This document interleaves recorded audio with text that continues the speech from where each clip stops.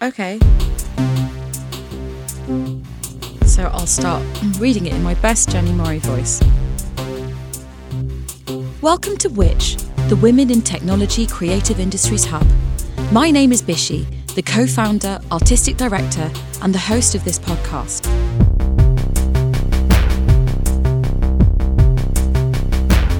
My relationship to technology first came as a fan. I was a big fan of women such as Wendy Carlos and Laurie Anderson and Delia Derbyshire. I was actually a technophobe. I'd managed to convince myself that it was too difficult for me, it was out of my depth, I wasn't very good at it, but I knew that I loved it. And despite the fact that I was actually programming and writing on my laptop on Logic from my late teens, I just didn't have any faith in it.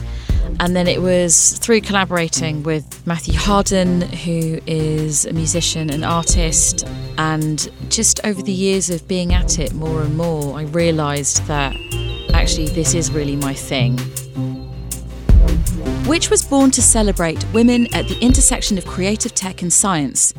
I had been aware from touring my own music and AV projects internationally that there was a growing scene of artistic and multifaceted women, each using technology in interesting and radical ways. I wanted to identify who we were and help build a community. Just a note, by women, I mean non-binary and those who identify as female. Which is gender inclusive. Everyone is welcome.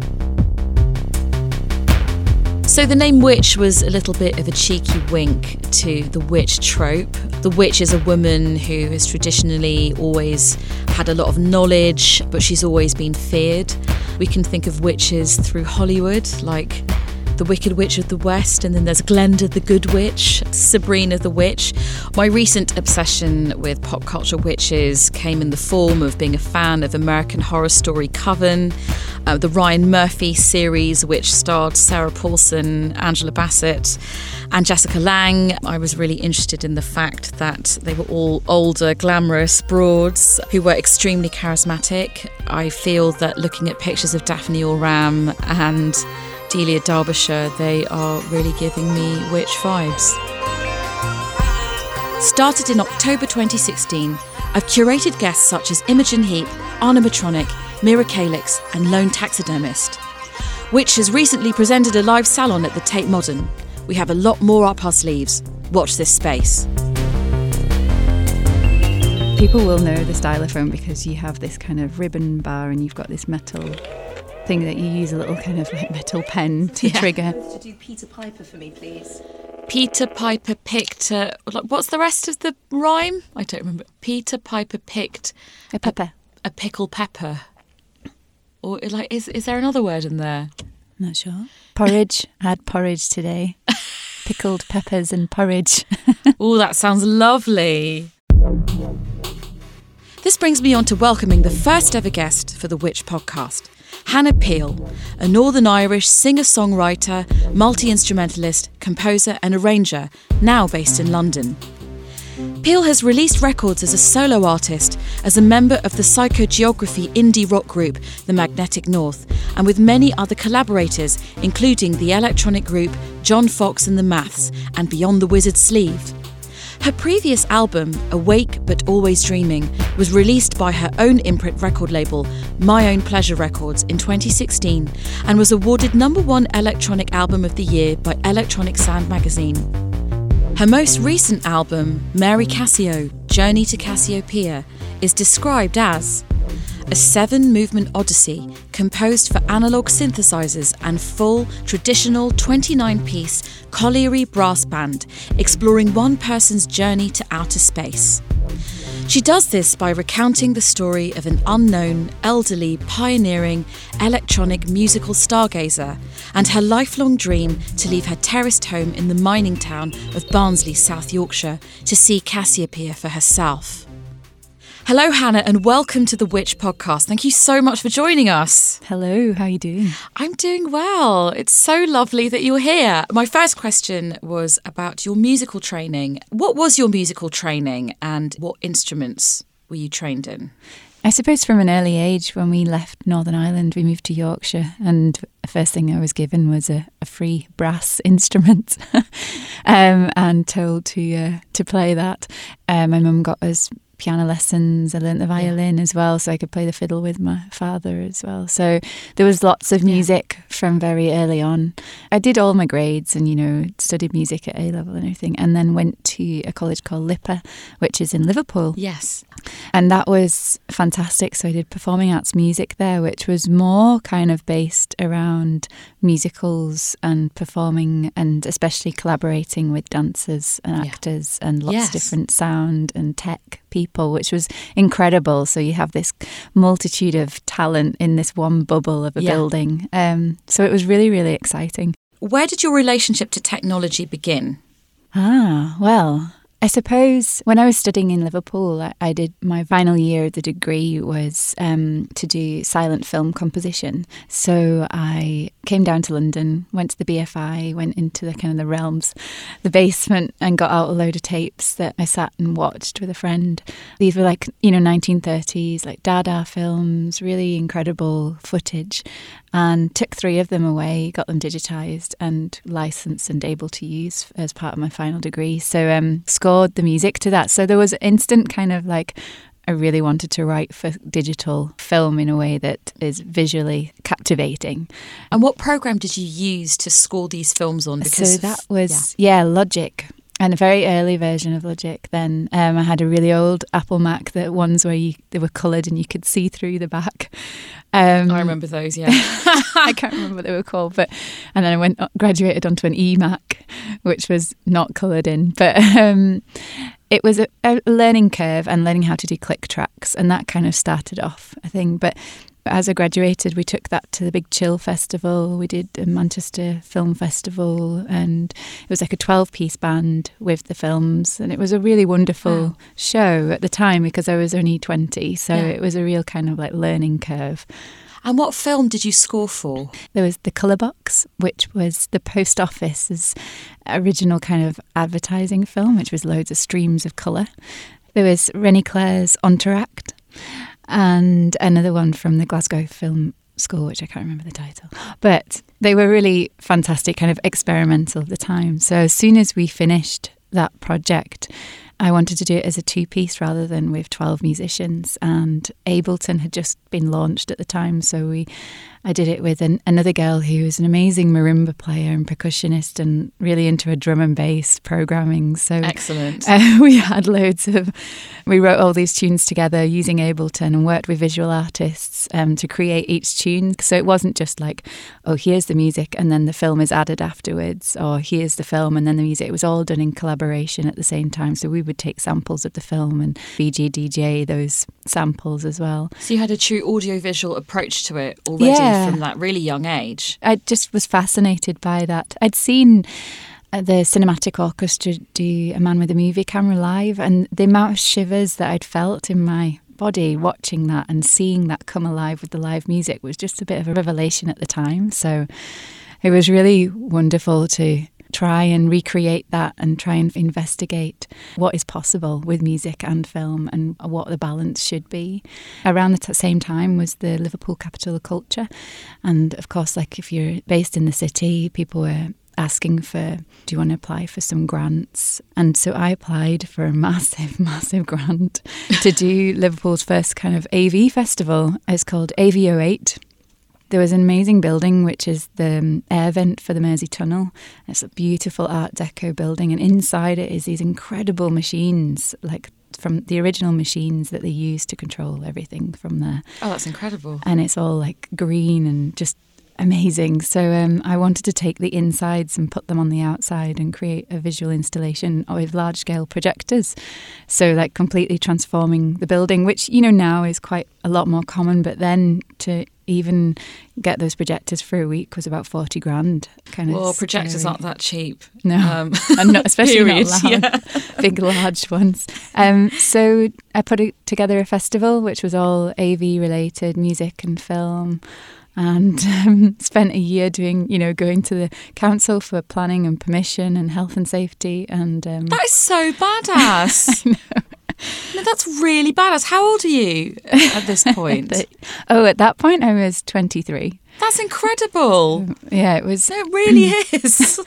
I suppose going back to the original question of like, how did you get into the tech side?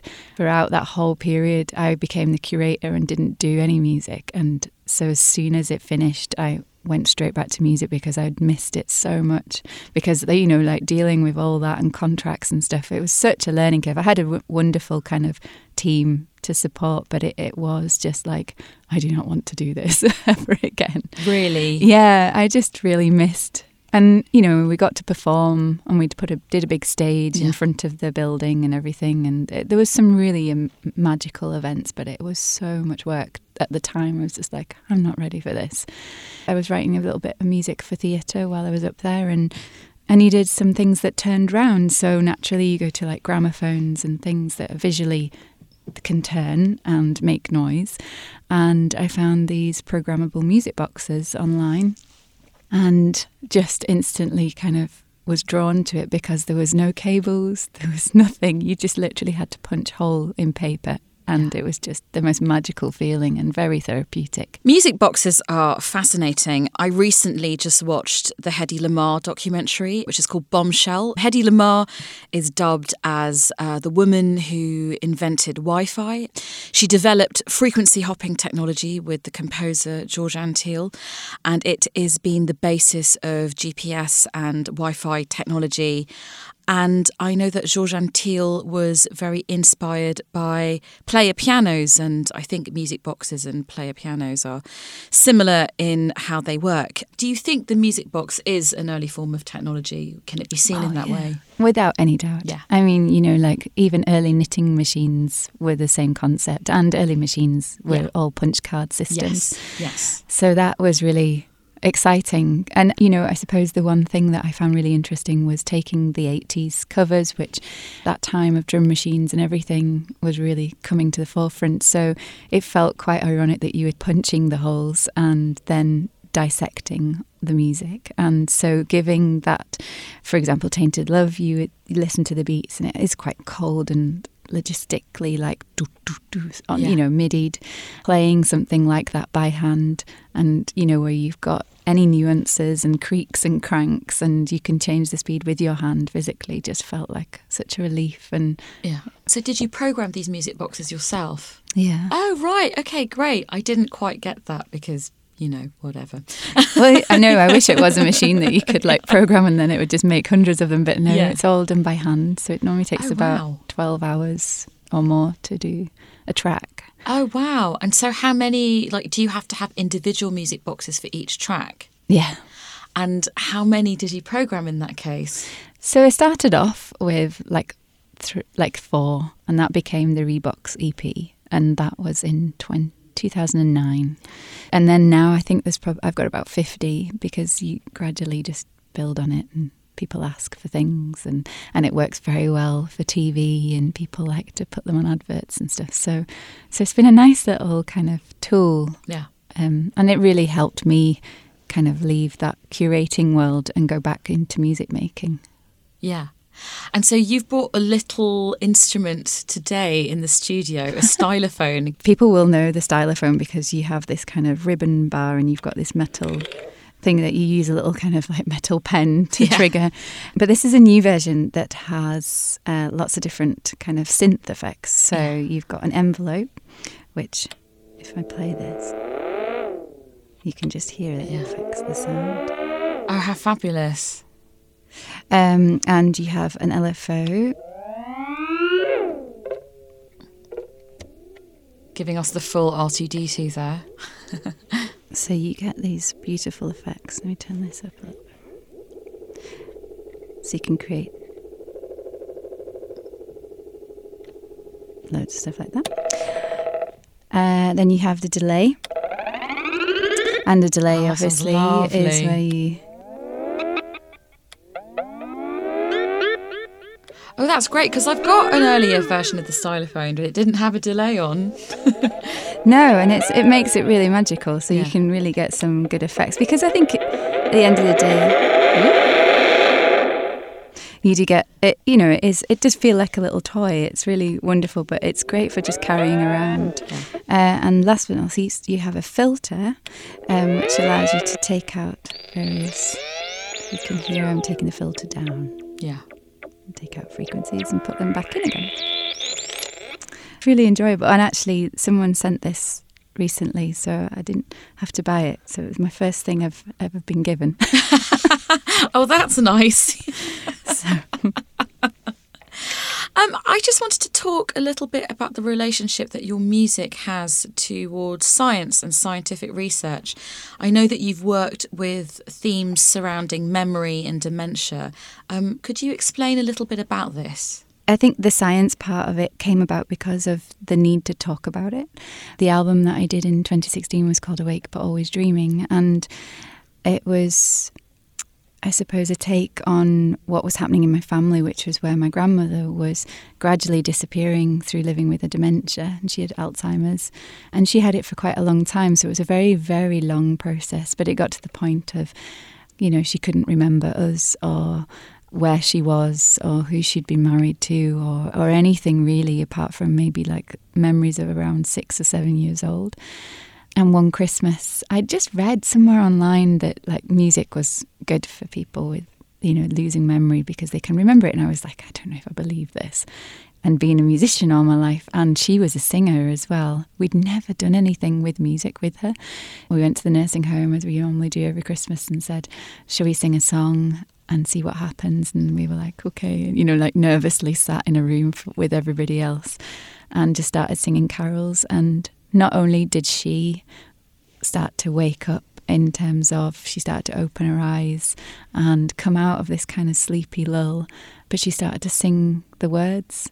And it was just a really miraculous moment in terms of knowing that she was still there and she could remember things. It wasn't just you'd lost her completely. How beautiful. And also the rest of the room joined in. It was just a really wonderful moment. But it really hit hard that I didn't understand that side of music and I didn't understand what was going on in the brain.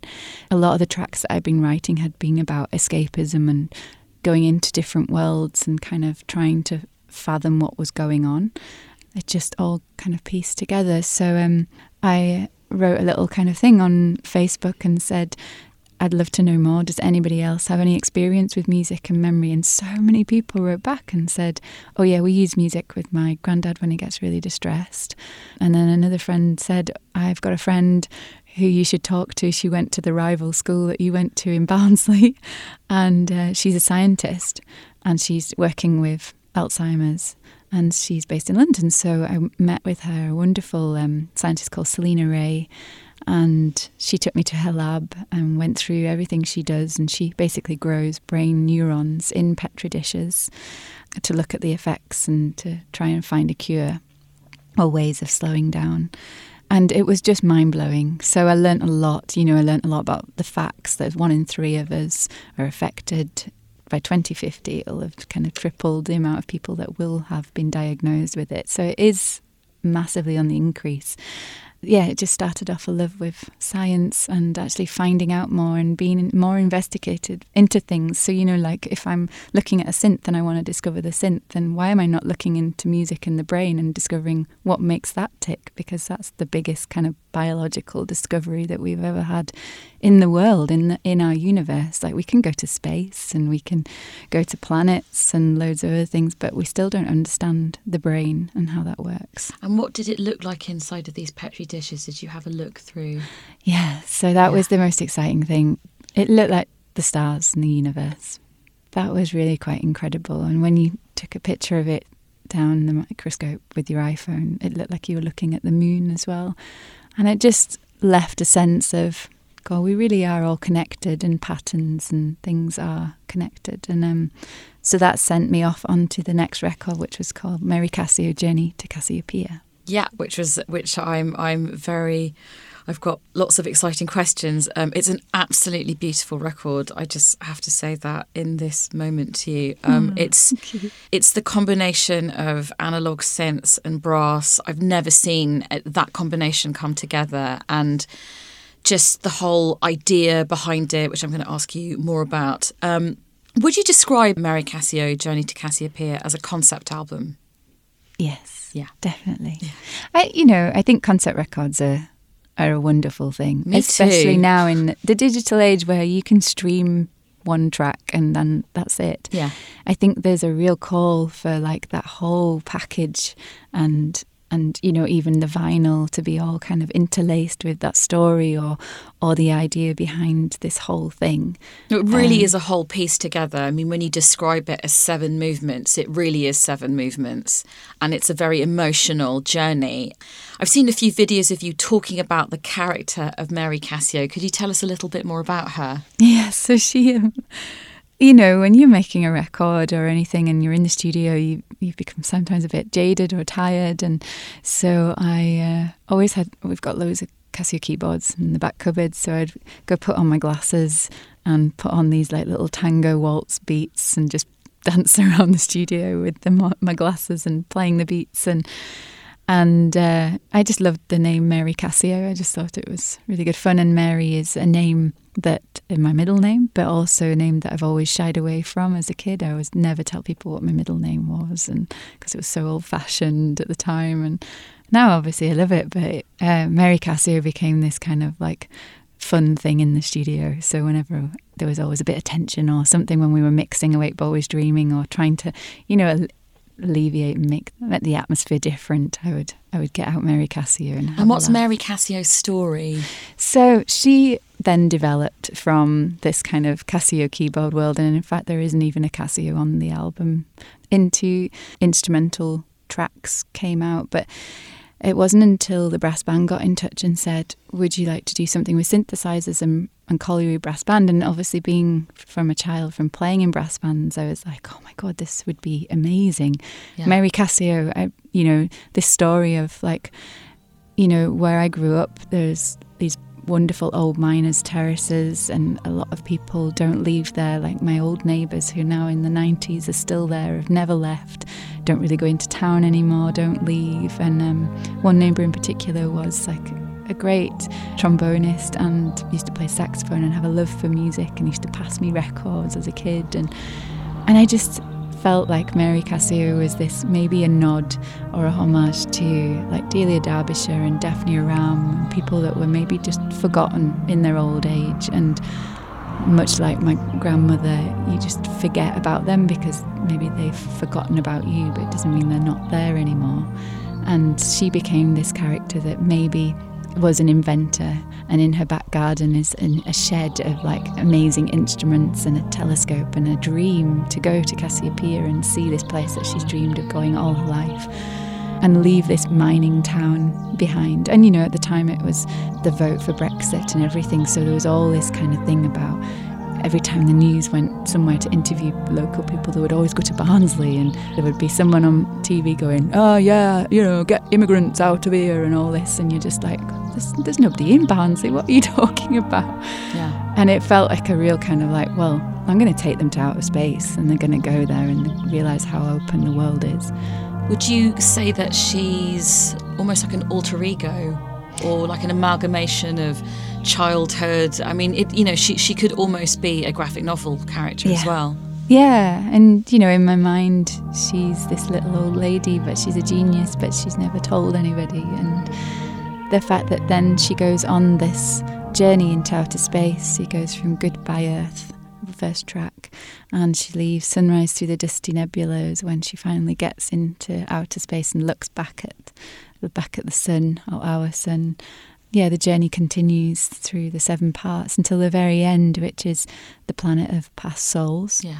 Each track was improvised in terms of I would use just one synth and then improvise around that and then literally use those soundscapes. It was more, again, like the music box, it was a therapeutic way for me to kind of contrast what else was going on at the time. Yeah.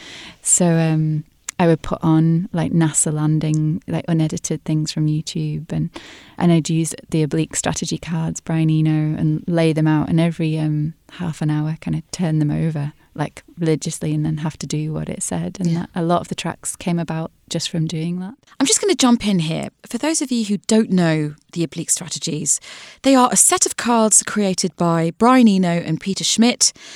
and you can draw them from a deck and they help resolve any creative dilemmas. Let's get back to Hannah. So there's a freedom and a kind of, no restrictions that really came with that record. And The Planet of Past Souls has a recording of your grandfather as a chorister. Did I read that correctly? Yeah. I thought that was so special. It gave the record that slightly hauntology feel to it. Yeah, that was a record that was made in 1927. Wow. When he was 13. It was one of the first ever recordings of a choir boy, and it was made in Manchester Cathedral. They made it, and something to do with it hadn't set properly, or it hadn't been recorded quite as good as they wanted, so they went back and his voice had broken by the time they'd gone back, so they never re-recorded it.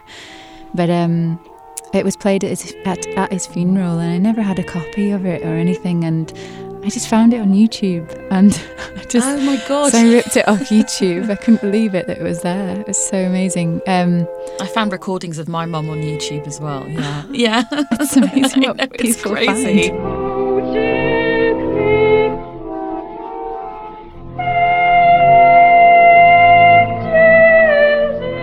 This planet where Mary Cassio steps out on, just felt like maybe she thought that was Cassiopeia. And she steps out into this world of wind and rain, which was recorded and sampled on my phone from a caravan in Donegal.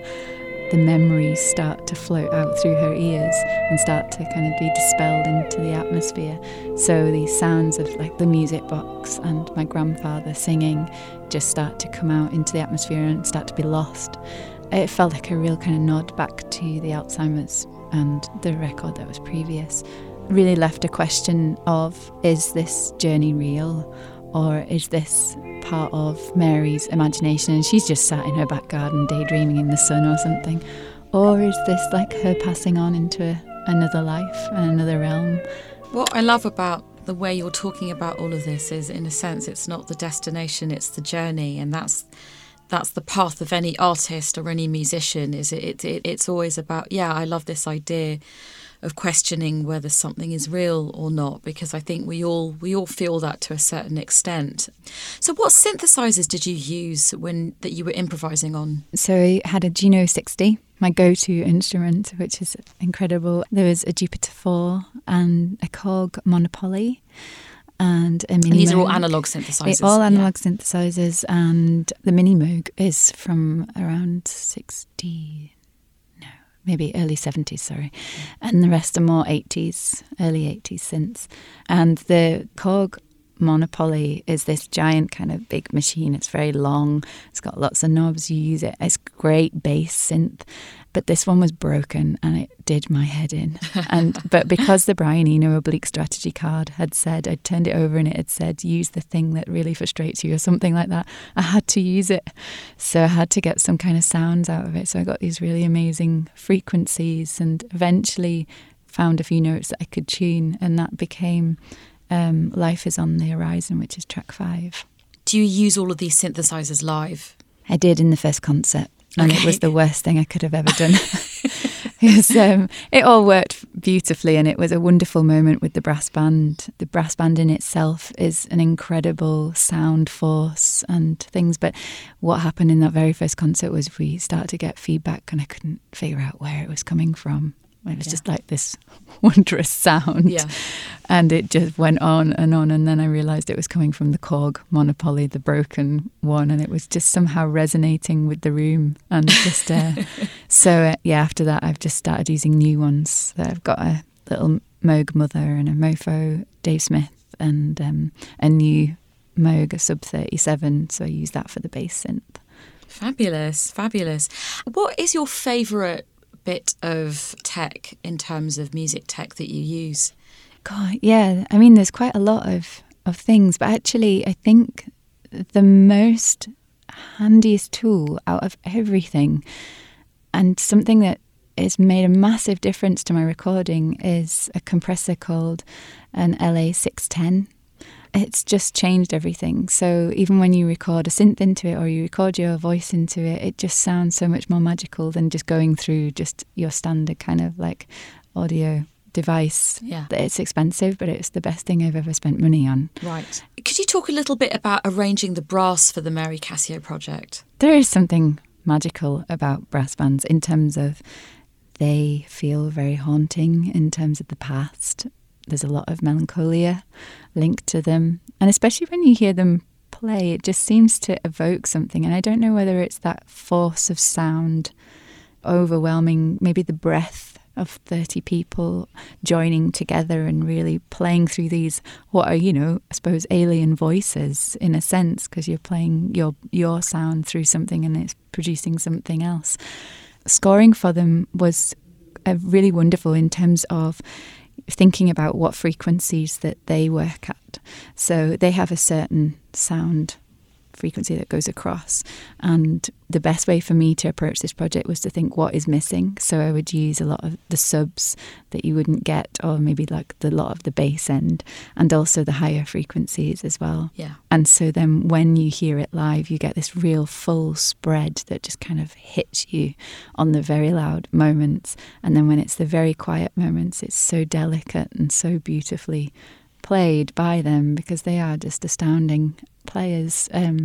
It evokes a lot of emotion. A lot of people cry, and even myself, I always have to hold back the tears on certain moments because it's just so overwhelming, the sound, not in a harsh way, just in this just powerful way, as if like every waveform in the air is shaking and vibrating. It's really magical. Knowing that and kind of making that decision made the scoring of it a lot easier to understand. So a lot of the synthesizers that I'd written in the beginning, I had to be not precious about anymore and actually give them away to lines in the brass band. Again, going back to the track Life is on the Horizon, that ended up now as a duet between the flugelhorn and the Korg Monopoly, and before that was just like two lines just going together, but now it's like a really wonderful weaving of both of the worlds together. Wow, well, thank you for talking me through that. I wanted to ask you, who is your favourite woman in tech? Yes, well, I think it's without doubt it's Laurie Anderson. Yeah, okay. And the Queen. They're definitely the Queen, and she's such a role model, and I've never found anyone else yet that I can really look up to that's innovative in that way. I think the power to do something so different at that time and be bold with it has stayed, and it will stay with me probably for the rest of my life. But I think absolutely, when you have a role model, you've got to keep them strong and keep them going. And she's definitely kept strong and kept going and has stayed. We have all of these issues these days around authenticity and staying true to yourself, and she has completely, and did it at a time and got the commercial success as well, which, as to my understanding, was unexpected to her at that point. Do you have any favourite women in STEM? Science, technology, engineering and mathematics. You mentioned the female scientist who was from the rival school in Barnsley. Yes. I quite like that story. Selena Ray. She's, Selena is definitely the person I look up to. In fact, this morning I looked online and she'd been awarded an amazing kind of grant because of her passion in investigative science. As I've delved into my research around the Witch Project, I've been going to lots of women in tech conferences and events and things. And the one thing that keeps coming up is a lot of women feel this lack of confidence with technology. And they also feel a lack of confidence in stepping forward in presenting their projects. What have your experiences been? I don't deny I haven't ever felt like that. I've never felt it because I'm a woman, if you know what I mean. I've always felt it just because I'm an artist and a person. I'm still creating and learning every day. Maybe women are sometimes a bit more humbler and just a bit more kind of show their talent rather than talk about their talent. And I think, you do get quite a lot of guys that are just like talk more than they actually can do. But I suppose that's just who you're with. There's also a lot of women I've met who are exactly the same. So, but yeah, I've never had any problems with that because I've always made sure that if I don't know something, I'll go and learn it. Yeah. And don't care who it is that I learn it from. Yeah. And I think that's really important. So it's sad to hear that women are also feeling really unconfident about their skills and stuff. Yeah, I mean, not everybody. I think when, it's It's just an observation. For me, I'm still trying to work out where that lack of confidence comes from. I'm not necessarily blaming men, and I'm not necessarily trying to look for a blame, but there's been this general lack of confidence, or people feeling like they need a certain home, maybe, you know, they need a project like Witch or something similar to feel represented in. So as far as I'm concerned, I just find I love doing it because I'm so attracted to the talent. Like, personally, I was a real technophobe, or I think for whatever reason, I'd convinced myself that it was all too difficult and that I was rubbish at it, you know, and there again, I don't know where that came from. So doing Witch and putting the Witch project together has been about me healing in a way, and also because I'm really passionate about culture and I'm really passionate about creative women. It's just been easy because they just keep turning up in my life. That's a fabulous thing. Yeah, no, thank you. I know that you're a self-releasing woman as well as being a woman in tech. What advice would you give to other creative women? Go for it. Yeah. Find other people that are similar to you and hold them tight and learn from each other and go for it. You know, self-releasing is one of those things that people might have shied away from, but for me it's worked amazingly well because I've been able to control the rights to my music, and it's had loads more benefits than if I had been signed.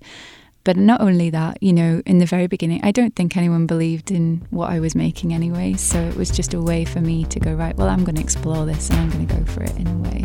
So yeah, go for it.